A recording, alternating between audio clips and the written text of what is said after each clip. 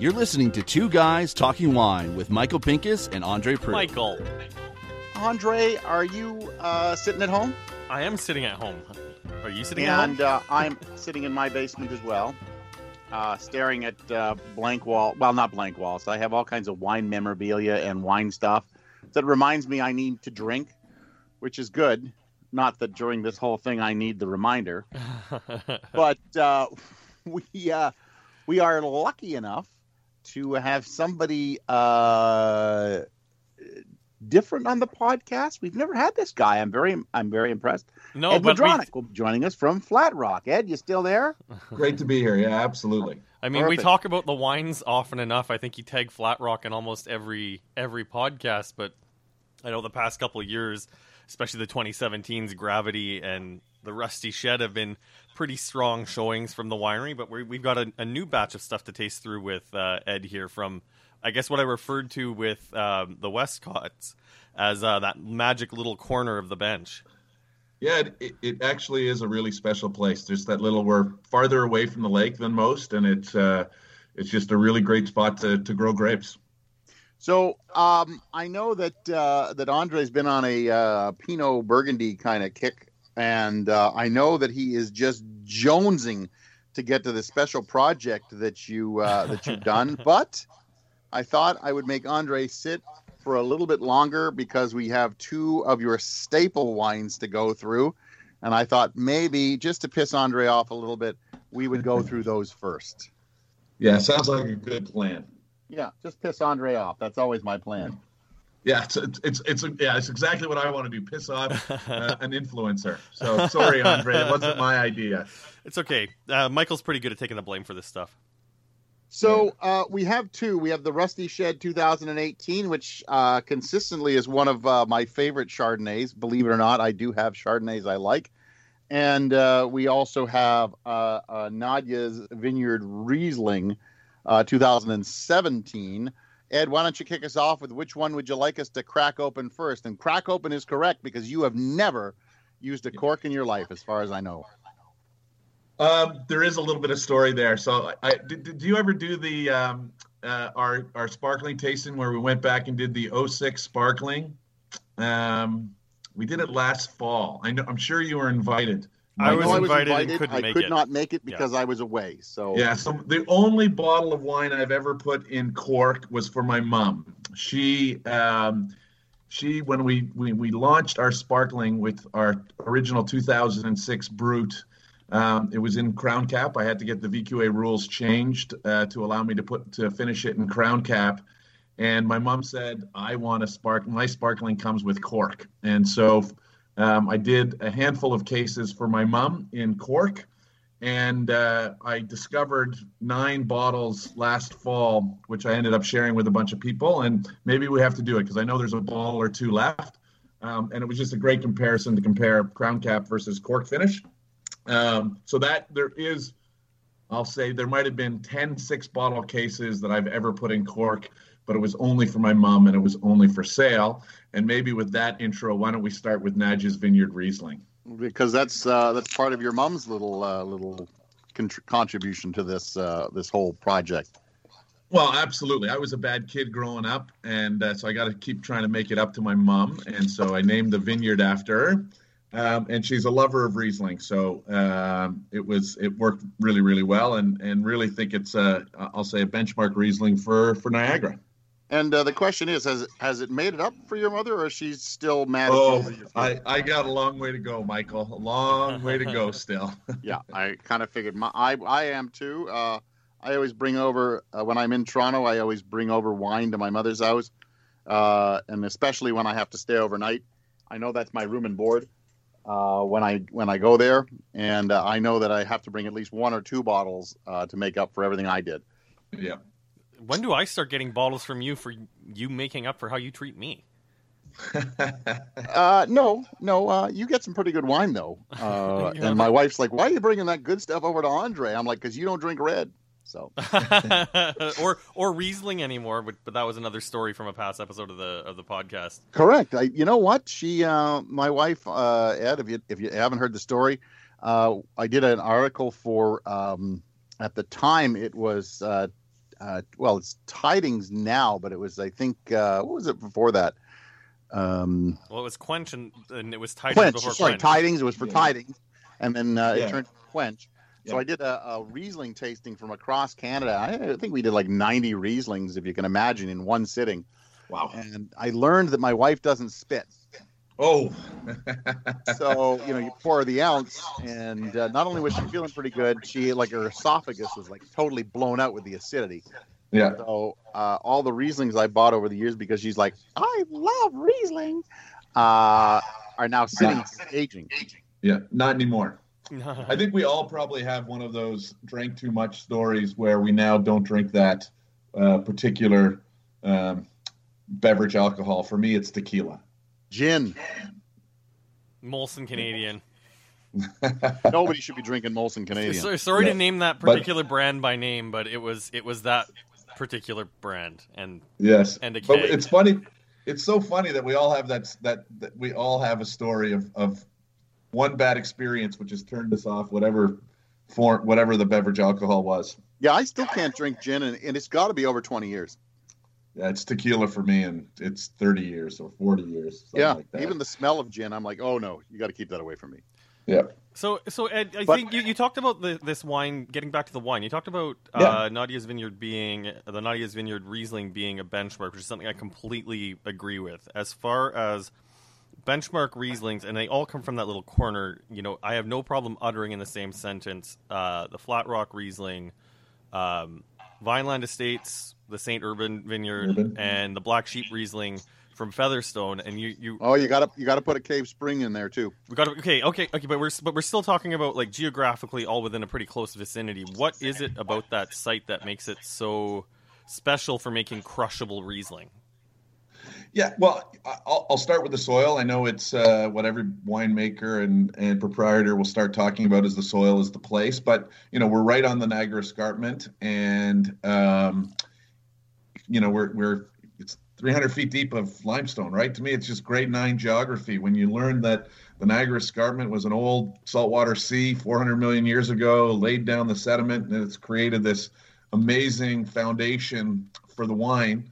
And the bench, they're all on the bench. They're all right in there. And I'll say the other thing for both of them, or for all three of us, we're a little bit higher up on the bench. So if you look at where we are sitting on the bench, it's on the higher up portion of the bench, which gives us, I think, a little bit cooler air and gives us a little bit more of airflow. When you're right at that crest where we are, particularly where Nadia's Vineyard is, that crest of the bench has where the warm air coming off the lake and either the cooler or the warmer air in behind on the other side of the escarpment meet creates a lot of wind, and so there's a lot of airflow that typically is a little bit more up higher on the bench. And I think the soil and its location higher up on the bench for all three of those wines that that we're talking about make it very unique.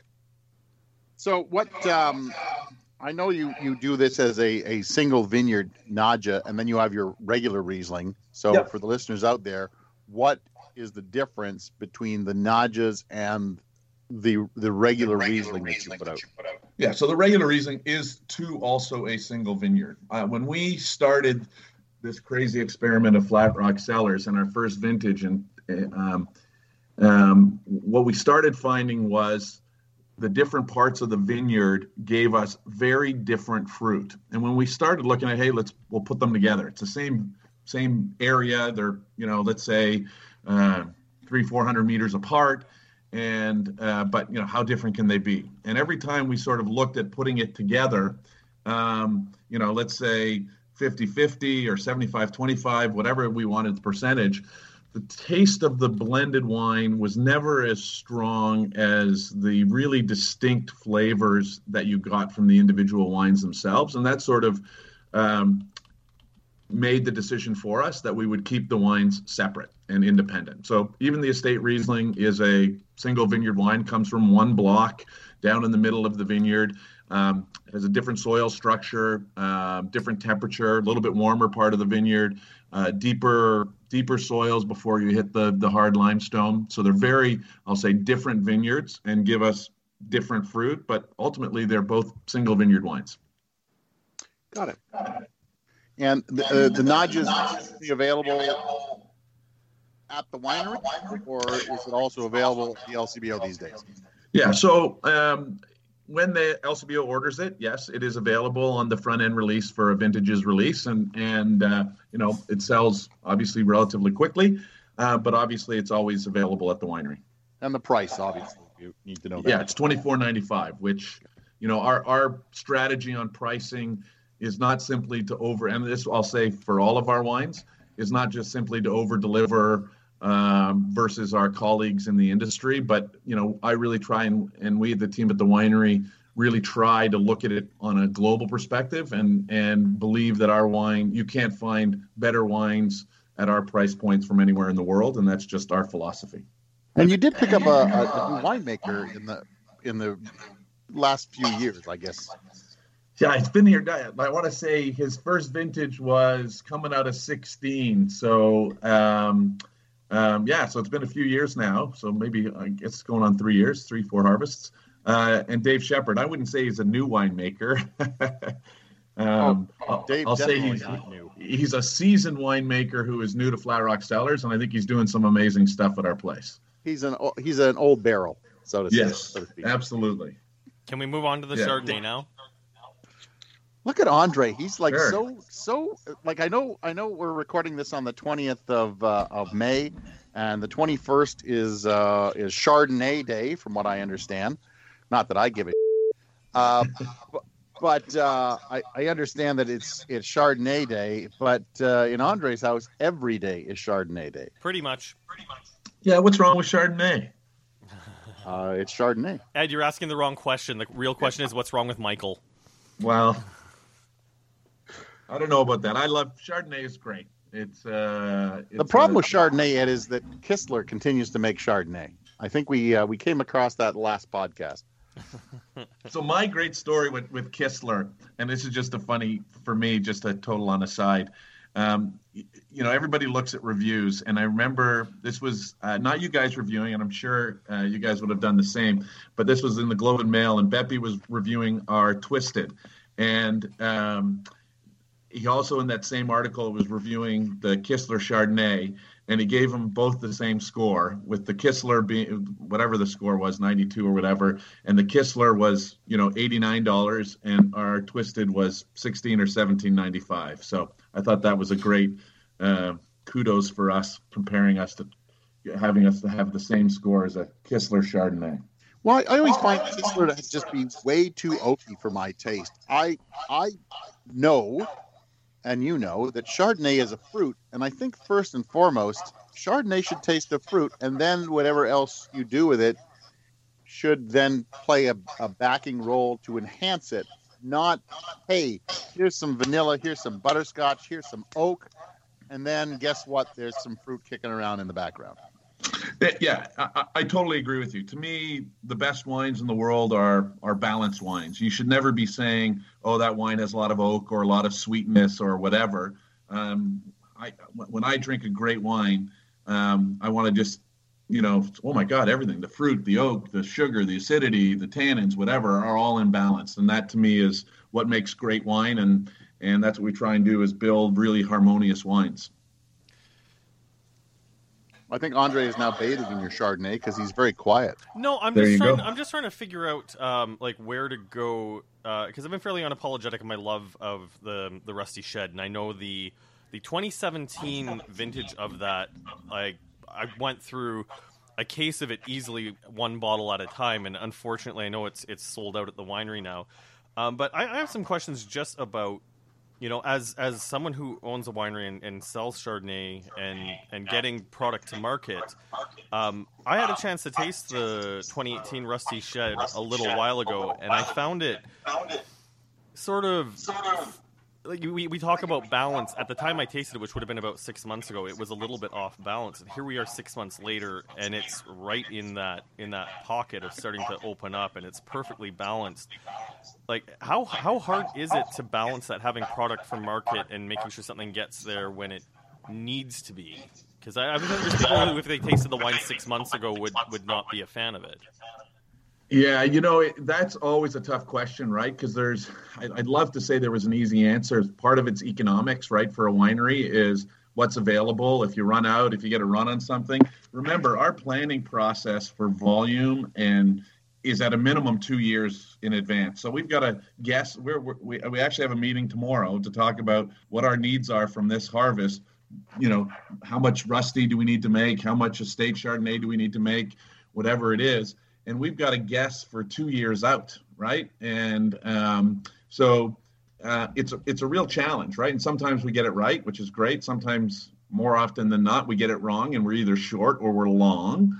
And when we're short, you're sort of pushed to release it a little bit sooner and get it out sooner than you would like. And if you're long, kind of great for the consumer, because now they get a wine usually that has a year, maybe a year and a half of bottle age, which is perfect when you're releasing the wine. And, if I could do it perfectly all the time, I would release all my wines about a year after they bottled. It never works that way, but that to me would be sort of the ideal. And so, like you said, you taste something that's just been beat up from a bottling run, and, it takes 6-8 months for it to get out of that and start to flourish. So, maybe is there a rule of thumb that we could use if I'm buying a bottle of Rusty Shed? When should I look at opening it up? So I find that one of the hardest questions to answer, because obviously we get it a lot from people. And, I can taste with you guys some old Chardonnay from Flat Rock Cellars that'll knock your socks off. Even our unplugged, which is our unoaked Chardonnay, that's 10, 12, 15 years old, will just be amazing, great complexity, great aged Chardonnay character. So it really all depends on what you like, right? If you like bright, young, fresh wines, then drink them a little bit earlier. If you like mature, softer, rounder wines with more evolved characteristics, then age them longer. I find our wines, like I said, the ideal for me is a year after bottling to start drinking them. And depending on how you like your wine, they've got years and years to go. So I'm always a big fan of cooler vintage Rusty Shed versus hot vintage Rusty Shed. And it just seems also that, and I don't know if you can explain this at all, in hot vintages, I like your regular Chardonnay. Is there a reason why that would be the case, or you don't know? I honestly, I don't know. I think I think the answer I would sit there and say is when we are again, we are not trying to necessarily make the same wine every year. We are trying to allow Mother Nature to show what she gave us from that year. So we typically, with Rusty Shed, will take I'll call them bigger, more concentrated Chardonnays. And so, warmer vintage, they're going to be that much bigger and that much bolder. And the same is true, obviously, with the estate, which might not get all of the big, bold, fruit-driven Chardonnay from a vintage.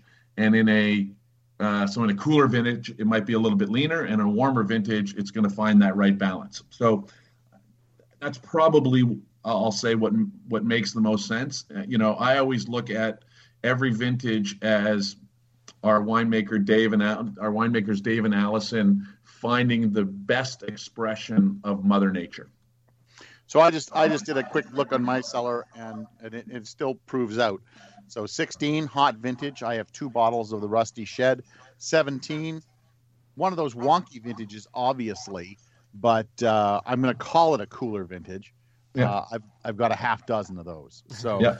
You can see where I lean as far as the Rusty Shed goes, and Andre is now salivating because I still have some 17 Rusty Shed. I have one bottle left, and I am coveting that bottle because I know it's under screw cap, so I don't have to worry about that being corked or damaged in any way. And I know that wine has a long time to go before I kill it.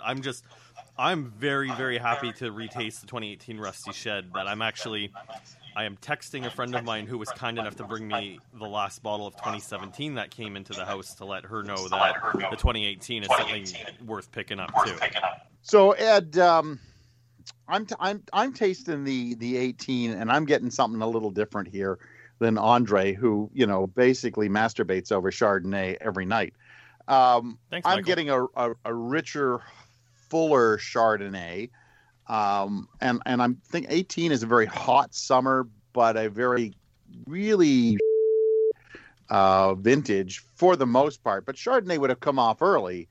I'm thinking, so it would have benefited or not benefited from all of that heat. So that's what I'm getting off of this one. Andre's saying he's getting a lot of balance. I'm getting a richer, fuller, almost California-esque, but still with that Ontario acidity that kicks out in the back end. But that's what balance is. Like it's a richer style. Like it's dealing with a hot summer. It speaks to the vintage.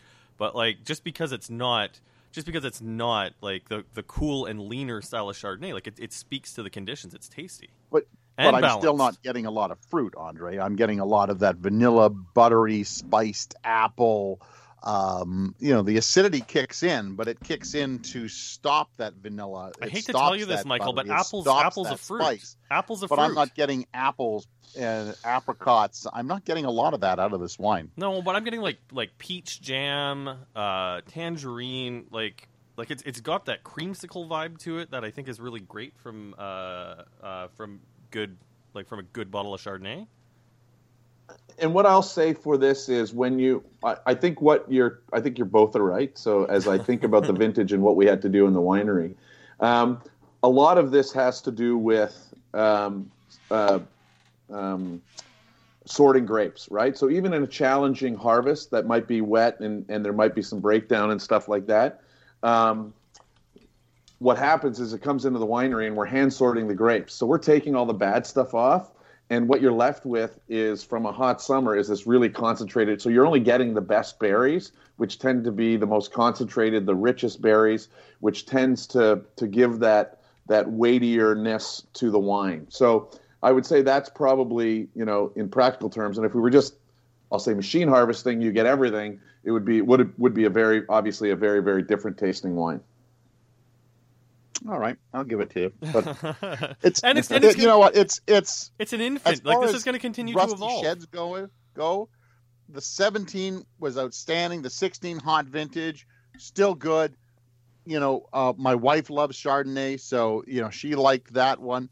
I'll be honest. I poured her a glass because there's no way that I can go into any kind of tasting where Chardonnay is involved and leave her out of it. So I left her a glass. And I let her taste it, and she went, "Yeah, that's okay." I guess I'm gonna throw 18 into a hot vintage category instead of 17, which was that cooler vintage category. Yeah, and you know what I think would be interesting is let's get together in a year or two. Let's try all these vintages in a row, blind, and see what we think of them. Because I think as you see them evolve, who knows how each of them will evolve over time, and they may, you may like one over the other differently in 2 years from now, which I always think is fun with wine. If we're going to do something like that, it'd be really great to try something like from 13 and 14 as well, which are cool vintages, which would have showed very well. You guys know, anytime you want to come and do tastings like that, I'm up for it. I'm game. Let's crank it out. I really think that Michael's assessment of this wine is wrong, and I just like to be able to tell him he's wrong when he is wrong.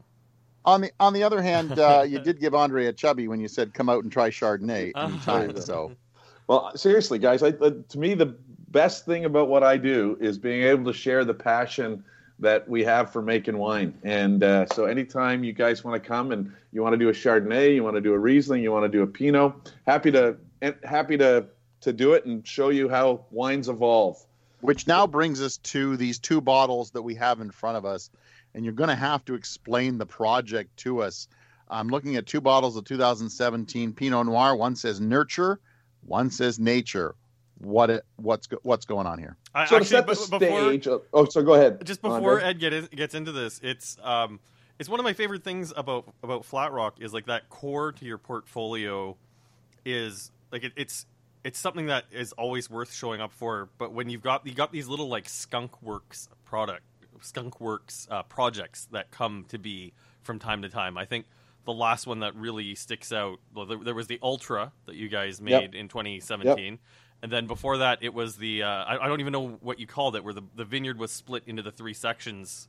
And you did our block series. The block series there. So I was super stoked. Like the moment I saw these labels, it was just like, oh, what are you up to, Ed? Yeah, so I that certainly is a hallmark of what we do at Flat Rock Cellars. Every year, doesn't matter. We always experiment. Sometimes we bottle those experiments. There's going to be another one coming out shortly for you guys, which you're going to find very interesting as well. Just to tease you a little bit on that. And it might have to do with Riesling and Nadja's Vineyard. Oh, cool. But we always continually experiment to get better. And whether it's with oak, whether it's with our blocks, whether it's the clones of Pinot we use, or whether in this case it's fermentation techniques. We are always trying to figure out a better way to do what we do to make our wines better and better. And I think I can confidently say that, the wines that we made in 3, 4, and 5 are not as good as the wines we're making today. And that is because our passion for learning is what we do all the time. And so this was an experiment that came about in a little debate Dave Shepard and I were having around fermentation techniques. The traditional, I'll say, wine geeky world wants to talk about wild yeast ferment or natural fermentation and, all of that kind of stuff that we all have heard about versus, using cultured yeast and inoculating grape juice and fermenting a wine with cultured yeasts. And that's really that was at the heart of the debate that Dave and I were having. Which one is better? And we said, well, instead of just debating with words and assuming that, the natural fermentation or the wild yeast fermentation method is better because that's what everybody wants to say, let's try it. And so with this experiment, the grapes were picked the same day from the same block, were put into 2 different stainless steel tanks. They were kept separately all the way through. One was obviously, we just let the natural yeast in the air begin fermentation, and that is the Nature wine that you have. And in the other tank, we inoculated it with some cultured yeast, let it ferment, and that is what is in the Nurture bottle. We gravity fed it down into the exact same oak barrels, so there's no different in oak, aged in the exact same oak for the exact same amount of time. And at the end of it, we bottled the Nature and we bottled the Nurture. And that's what you have in front of you. And I'd love to hear what you guys think. So is it just one barrel, or did you do a number of barrels of this? No, there's a number of barrels. Okay. Which side of the argument were you on, Ed? Were you a Nature or Nurture guy? No. Let's try these, Andre, before we peg. Well, that's how I was going to decide. That's how I was going to decide which one to taste first, Michael. Well, what I was going to do is say to Ed, which one do you want to taste first? Is there one that should be tasted over the other, Ed, or just taste them whenever? No, you can taste them whenever. What I will say confidently is they are dramatically different wines. And these are available to the public, correct? They are available. There's a very limited quantity. They are definitely available to the public, and they're available at the winery. And how much are they? I want to say they're $45 because of how limited the quantity is. Okay. And we sell them only together because we want people to have this experience. And like I said, once you taste them, I'd love to hear your thoughts, and then I'll give you sort of my take on it. I've got the So nature. Andre, which one did nature you in my open glass. first, just to know? Nature. And literally because the bottle was closest to me. Interesting. I went with the nurture first, which all right. So then I guess we're going to have to let Ed speak about something else. It's $100 go, for the pair. Go try them. Tell us, Look, tell us the story of something bad you did to your mother, Ed. While we no, I will not do that. I will not give away my sins. Let me atone for them and forget them as much as possible. So it's and just a slight correction because I went on the website. It's $100 for the pair. Oh, $100 for the pair. Yeah, I think we released them to our club members at $90. But yeah, it's $100. So you should, if you want them, save $10. Join our club. We'll get them to you. And that's the fun part about clubs. Like I know it's funny. Great opportunity during COVID to explore the various clubs that wineries in Niagara have, because it's a fun way to get wine. For us, it's every quarter, and it's similar for a lot of wineries. It's just a fun way to explore wine and have access to wines you wouldn't otherwise get access to. So it's a cool way to try wines. This is insane how different. This is completely insane how different these wines are. So have you tried them both, Andre? Yeah, I kind of want to do a third part to this where I might do a blend of the two of them together. Or would that be sacrilege, Ed? No, go for it. Absolutely. No, but it is amazing how different they are. Here's the thing: is I'm trying to find something like snappy to throw at Michael. I don't even know if I could guess which one you would be preferring. Why don't you try it, Andre? I'm guessing you're leaning towards nurture. Why is that?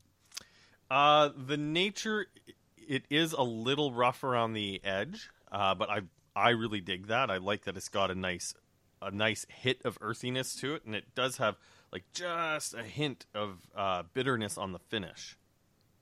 That's why. So which one are you leaning towards?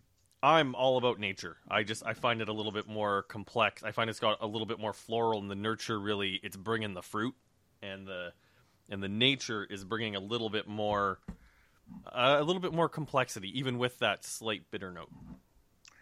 Well, I'll tell you, Andre, things you very rarely know about me because you just don't ask, because you just don't seem to care. I'm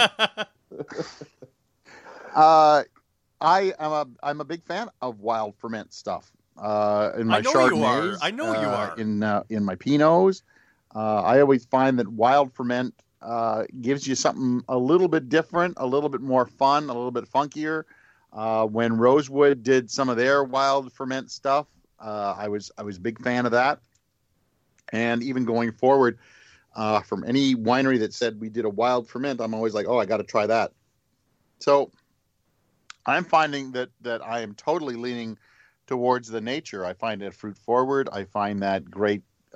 Just on the initial couple of tastes that I've done, I love that cranberry, wild cherry, spiced, slightly peppery. It just seems to be a little bit rounder, a little bit more put together. Nurture just seems a little bit on the, I don't want to say fake side, because it's definitely Pinot. Because I tried that one first. It just feels like it's the nurture because it was 100% Pinot. Like I stuck my nose in that glass and I was like, that is Pinot, 100%. But then when you get to the nature, I'm liking the softness, the nice fruit. I'm liking a lot of what's going on in there, so I'm leaning nature. Well, my metaphor is going to suck after you talked about the refined elements of the nature, and I'll agree that they're both elegant. But I mean, nature is like a really well put together garage rock band, like when everything is just working properly, and the nurture is like a university marching band with all those moving pieces in order, but like that structure, while it's big, is it's maybe just missing that passion you get from a garage rock band. I love the way you guys are describing it. It's great. Ed, what side did you fall on? They're both my babies, so I can't fall on either side. Don't give me that. I hate when winemakers and owners pull that off on me. I know that deep down inside, Ed, do you have children? I've never asked that question. Yeah, I've got 2 kids. Yes. Okay, so you actually like one more than the other, and you'll never admit it. And I'm not going to ask you which one of your kids you like better, but one of these wines you like better than the other. I'll say it all depends on the time, how old they are, and what evolution they're going through, right? So when my daughter was 5 and my son was born, I preferred my daughter because she was interesting and my son was just born. And now that my daughter is 19, I probably prefer hang out with my son because my daughter is a 19-year-old woman. So, and her and her dad don't necessarily get along perfectly until she maybe turns 22. So we'll see how it goes. So I don't have a favorite. It's just where they are in their life cycle, I think, makes it more important. But was there a part of the conversation with Dave though, where it was just like we've got to do this? Like he must have been weighing some pros and cons. And I mean the people who are visiting the winery, like you have to think about your customers as well, making sure you're making something that people can buy. Like. Yeah, no, I think what happens is we do these experiments, and like I say, we do experiments every year. So some we're able to do this and share with our customers, and some don't necessarily see the light of day. A lot of barrel, when we try different barrel companies, we don't necessarily do highlight those things. So for me on this is. I love the way you guys are describing it, and I think the reason why, and I just want to explain it to the listeners how I look at it. For me, natural fermentation or wild fermentation, what happens is it starts, and in a winery there are perhaps dozens of different yeasts floating in the air. So what happens when you start fermenting that wine gets those natural yeasts, there might be 10 or 12 different yeasts starting to ferment that wine. And so if you ever have the opportunity, and I've done this with Chardonnay, I'll have a barrel of Chardonnay inoculated with CY 3079 and BA 11, just 2 different yeasts, exact same juice, exact same barrels. And those 2 wines will taste completely different simply because of the yeast. So with natural yeast fermentation, you've got like 10 different yeasts fermenting that wine, giving it different flavor for each of those yeasts. Ultimately, one yeast will start to dominate and one yeast will finish the fermentation. But while it builds through there's multiple yeasts fermenting that grape juice. And that's where that complexity of flavor comes out. When you're using the cultured yeast, obviously it's going to be one yeast that is fermenting that wine. And I'll say it reduces the complexity of potentially of the wine, but it gives you a pureness that you don't necessarily get in the nature, right? It is very pure expression of that juice of those grapes versus what I think nature gives a more complex vision of the juice that we got. So that to me is the way I see the difference, and like you guys have experienced, they are dramatically different wines. Did he actually answer the question where he was in the argument, Nope. Andre? Nope. No, I don't think I did. I think Ed will be running for office in an upcoming election because as a producer at a radio station, you handled that like any politician does when they come on the Jim Richards show. So I'll look at it from a business perspective, right? So I think the passionate wine geeks, the Pinot freaks, are going to fall in love with nature. And I'll say the less involved consumer will have a easier time with nurture. And so I think there's 2 different people that are out there that'll enjoy the wines differently. But Ed, you said that you and Dave had the conversation. And if you're having a discussion and one is on one side of the equation and one is on the other, somebody's got to be on one side and somebody's got to be on the other. Don't make us bring Dave into this conversation. Okay, So Dave was trying to convince me that using cultured yeast was a good technique and wasn't necessarily different. Neither one of us thought it was better or worse. And I just wanted to know which one do we think is better? And I think I'm a Pinot geek, so if you want me to fall on a side, I'm going to fall on the side of nature in these two particular wines. From a winemaking perspective, having both at our disposal to blend together to make our Gravity or make our estate Pinot Noir is an amazing palette that Dave has to be able to put those wines together. You know, Pinot Noir, it looks like it's not a blended wine, but if we have 250 barrels of Pinot Noir, Dave has to blend those 250 barrels together. And when he has, you know, this bright, fruit-driven, very pure expression that is given from nurture, and he's able to blend it with wines that have that complexity, that earthiness, that unknown roughness of nature, and be able to put them together. You know, that's what makes allows him to make Gravity, which to me is it turns into an exceptional wine. And so that was really the purpose of the experiment, is to see how can we make ultimately better Pinot Noir at Flat Rock Cellars. You answered the question. There you go. So, Andre, did you blend the two wines? I did not. What I did was I went back and grabbed another swig of the 2018 Rusty Shed because I want to put the nature. Before we wrap up with Ed, Andre, suck back that Rusty Shed. I want you to put about the same amount into each glass. And I'll give you some time to do it while I give a couple of thoughts. So I did do it.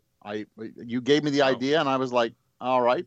And I have a buddy that I have dinner with at least once a year in Michigan. I go to his house around Christmas time, and his name is Dave Brzezinski. Dave used to manage the Iron Sheik, if you can believe it, in the WWF when it was the WWF. And him and I taste a bunch of wines, and at the end of the night, he does what's called a développage, and that's where he blends the wines together that we tried to see if we can make a better wine than the one we tried. And so I was inspired by Andre saying, what happens if I mix them, and Dave doing that, and I would say 75% of the time we end up with a better wine because we know how much of each wine to put in. Just talking here quickly, I found the nurture to be, it tastes like it's all over the place, which is really funny based on what Ed was saying, because he said it's one yeast culture, and one yeast does the job, versus nature, which I thought was a fully formed wine. And Ed had said that it's a whole bunch of yeasts working together, and then one ends up just, taking it to the end. I really, Ed, I really love that nature wine. I could drink that all night. It had a purity, it had a complexity that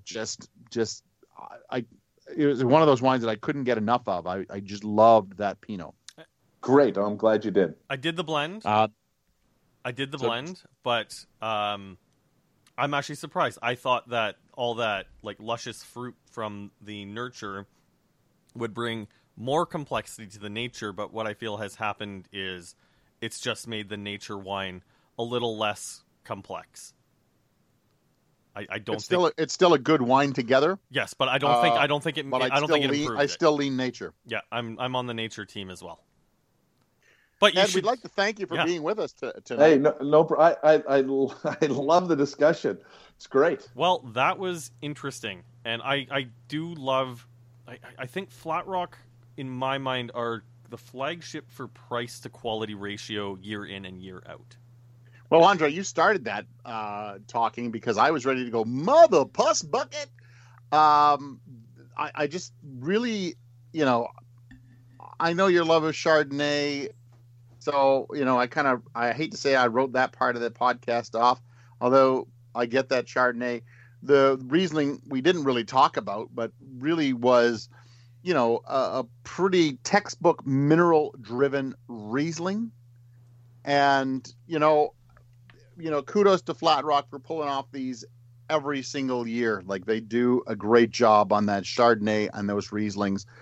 But I think the mind-blowing aspect of this podcast was those Pinots, that nature versus nurture, And I cannot believe that we both ended up on the nature side of it. I can. I mean, it's yeah, I can totally see that. It was just so wonderfully complex. It just had that like extra like layer of like there's no way to taste it, but it just felt like unbridled passion in that bottle versus the nurture. And I mean, I guess a shout out to I guess I don't even know it would. So it would have been finished by Dave, but not started by Dave. But the last few vintages of Gravity that have come to market it just feels like every year they're getting a little bit better. And I am really looking forward to seeing the next batch of Pinots coming out from Flat Rock.